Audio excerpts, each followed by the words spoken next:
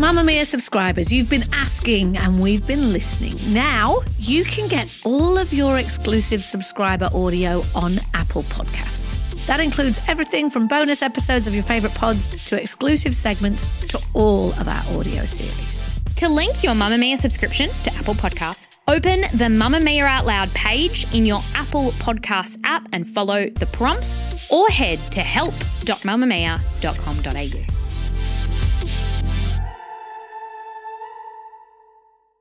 You're listening to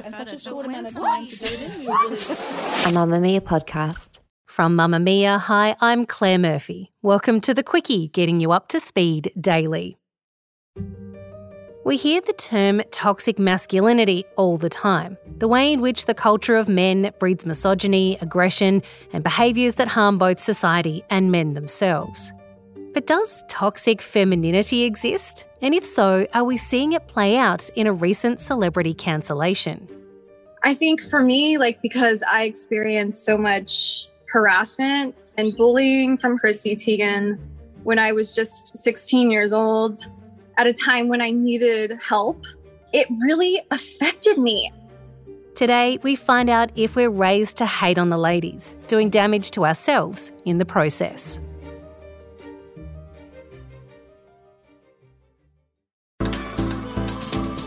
Move by Mamma Mia is the exercise app for anybody, anywhere. And in case you missed it, we dropped a brand new stretching collection that can be used to improve mobility and bookend your favourite sweat sessions. Mamma Mia subscribers get unlimited access to Move, and we drop new workouts every single week. If you're on the hunt for movement that makes you feel good, head to move.mamamia.com.au and use the code MOVE10 to get $10 off a yearly subscription.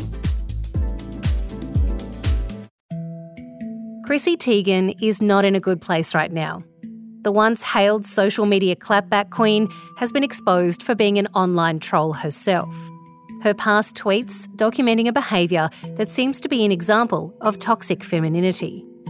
In one exchange, Teigen told a teenage Courtney Stodden, an American singer, songwriter and model, to take their own life after they married a much older man, later revealing that they believed they'd been groomed. She also commented that Lindsay Lohan would be adding more slits to her wrists when she sees Emma Stone. On Avril Lavigne, she wrote, "If you told me I could have one kid but it would be exactly like Avril, I would choose to have a barren, sterile existence that ends when I die." Teigen has since apologised for her past behaviour, saying she's mortified with who she used to be, an insecure, attention-seeking troll. She says she's been trying to connect with Courtney to apologise and that she's sorry for letting everyone down, that she'll work on being better than she was 10 years ago, 1 year ago, 6 months ago. So is Chrissy Teigen showcasing toxic femininity here? Well, for starters, we need to define exactly what toxic femininity is and whether it even exists. It can be explained in a few ways. One is that women from birth are conditioned to see other women as competition, and that in order to be seen by men, we tear each other down to be considered successful. So a woman's response to the need to prove herself over her male peers is to resent the women around her, despite them facing the same hurdles. Chrissy Teigen's behaviour could fall into this category.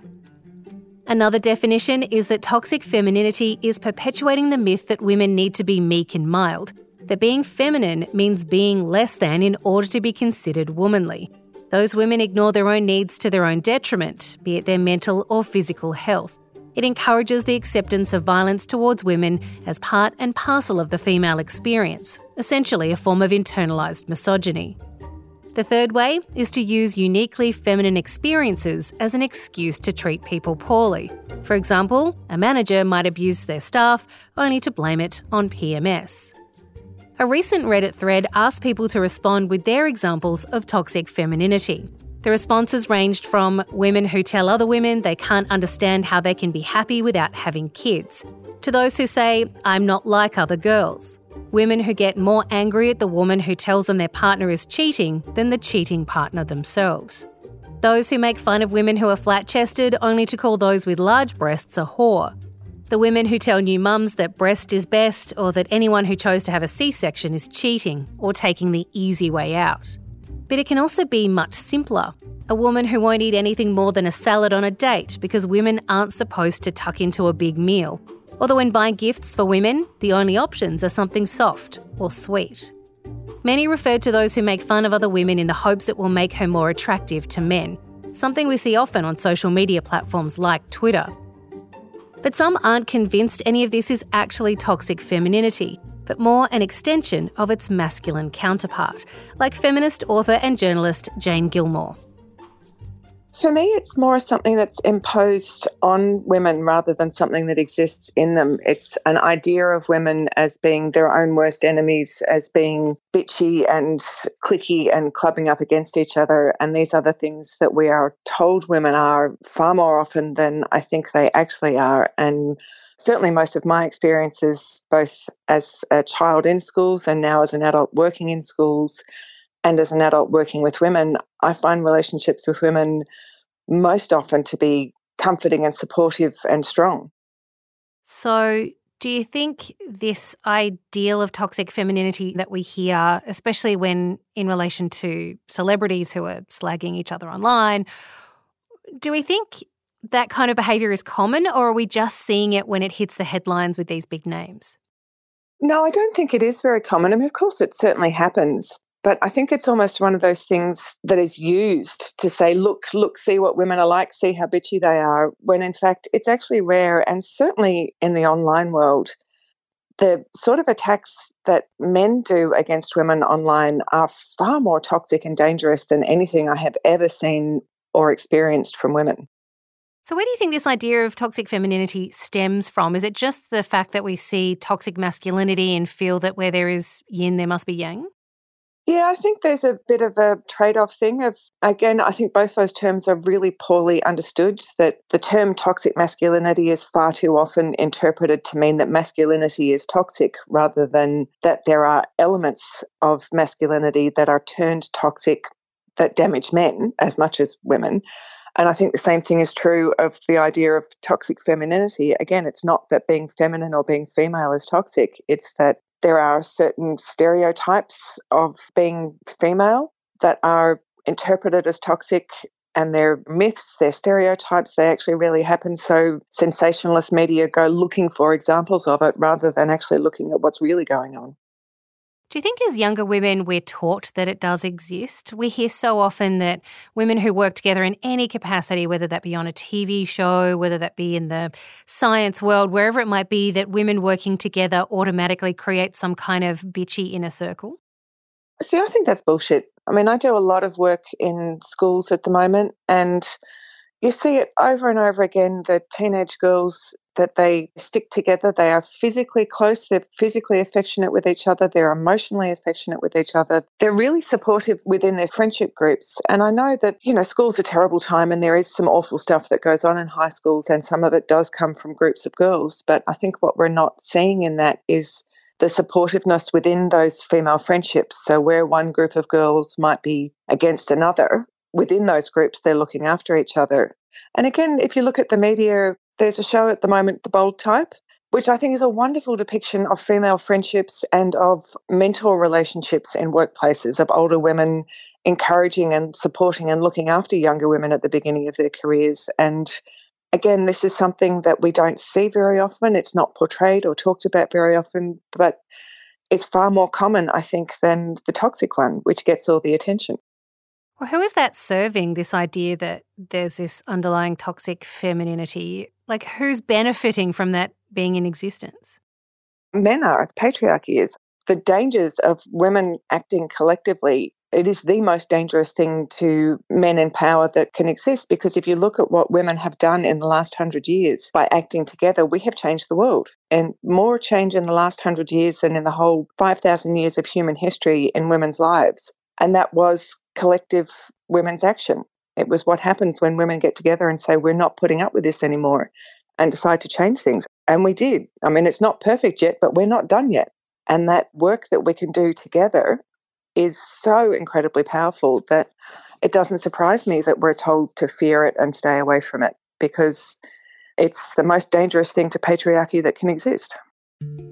Dr. Alexa Appel is a research support officer in the School of Philosophical and Historical Inquiry at the University of Sydney and an expert on young women and media culture. Doctor, what does toxic femininity look like in your opinion? So it's really kind of an exaggerated femininity. So it's when women either use their gender to attain certain privileges, or really when women express kind of stereotypically feminine traits like passivity, empathy, etc. And this really leads to them ignoring their own needs to sustain those around them, specifically the needs of men and even children. So I thought more so about the concept of meanness and something called the normative cruelties of girlhood. You know, I was surprised to see that toxic femininity wasn't this kind of cruelty that I thought it might mean, kind of like what has been called bitchiness, but is actually something quite different. So I would think about the kind of behaviours that we're seeing in the online realm as a form of meanness and part of this normative cruelties of womanhood and girlhood. How do we combat this version of toxic femininity, this idea that in order to move ourselves forward as individuals, we have to kind of take down the women around us who are naturally seen as some form of competition, it seems?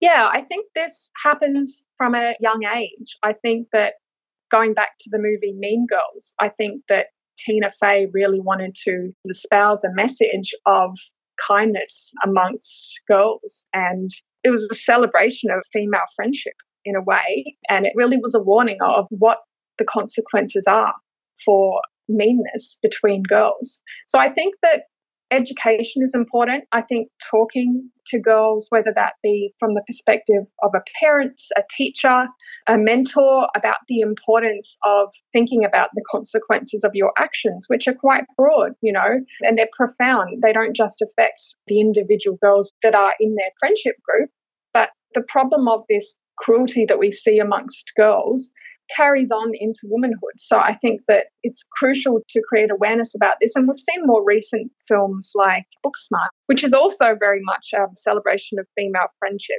And in this movie, slut shaming is something that is addressed by its director, Olivia Wilde, who really wanted to create awareness about the personal and broader societal impacts of slut shaming and the way that girls police one another's sexualities. So certainly we're seeing in popular culture a whole lot of lessons being conveyed through the film kind of medium. And yeah, I think we need to just talk to girls and listen to them and the experiences they've had. There's also a lot of research being done in the field of education studies, gender studies, that looks at these normative cruelties of girlhood. And it's interesting that a lot of them have noted that these cruelties aren't even seen as a form of bullying. So I think recognising the way that toxic femininity as it plays out, you know, amongst girls and women is actually a form of bullying is really the first crucial step. So it seems the mean girl generation has come to an end. Katie, she's not pretty. I mean, that sounds bad, but whatever. The spring fling queen is always pretty. I mean, the crazy thing is that it should be Karen, but people forget about her because she's such a slut. But that doesn't mean we haven't played a part in it at some stage in the past. Before we learned that living in a patriarchal society would teach us that women are less than, that we can never be aligned because we're always in competition for the gaze of a man. Maybe you've posted some nasty comments about other women on the internet, a move you may very much regret now as you grow and learn about how that patriarchal society has moulded your idea on how women should interact. Now we know that the woman we were told was the competition was actually our biggest ally all along, and now we can get on with lifting each other up instead of tearing each other down. And to Chrissy Teigen, who's currently being quietly cancelled behind the scenes, hopefully we can forgive her sins, as we may have to forgive our own. That's the Quickie for today. This episode was produced by myself, Claire Murphy, and our executive producer, Siobhan Moran-McFarlane, audio production by Ian Camilleri. And if you're keen for us to delve into a news story in a bit more depth, you can always send us an email, thequickie@mamamia.com.au, or hit us up on Instagram or Twitter.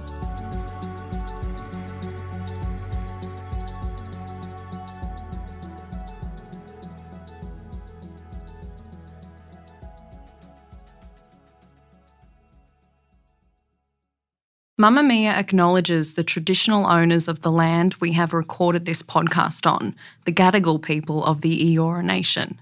We pay our respects to their elders, past and present, and extend that respect to all Aboriginal and Torres Strait Islander cultures.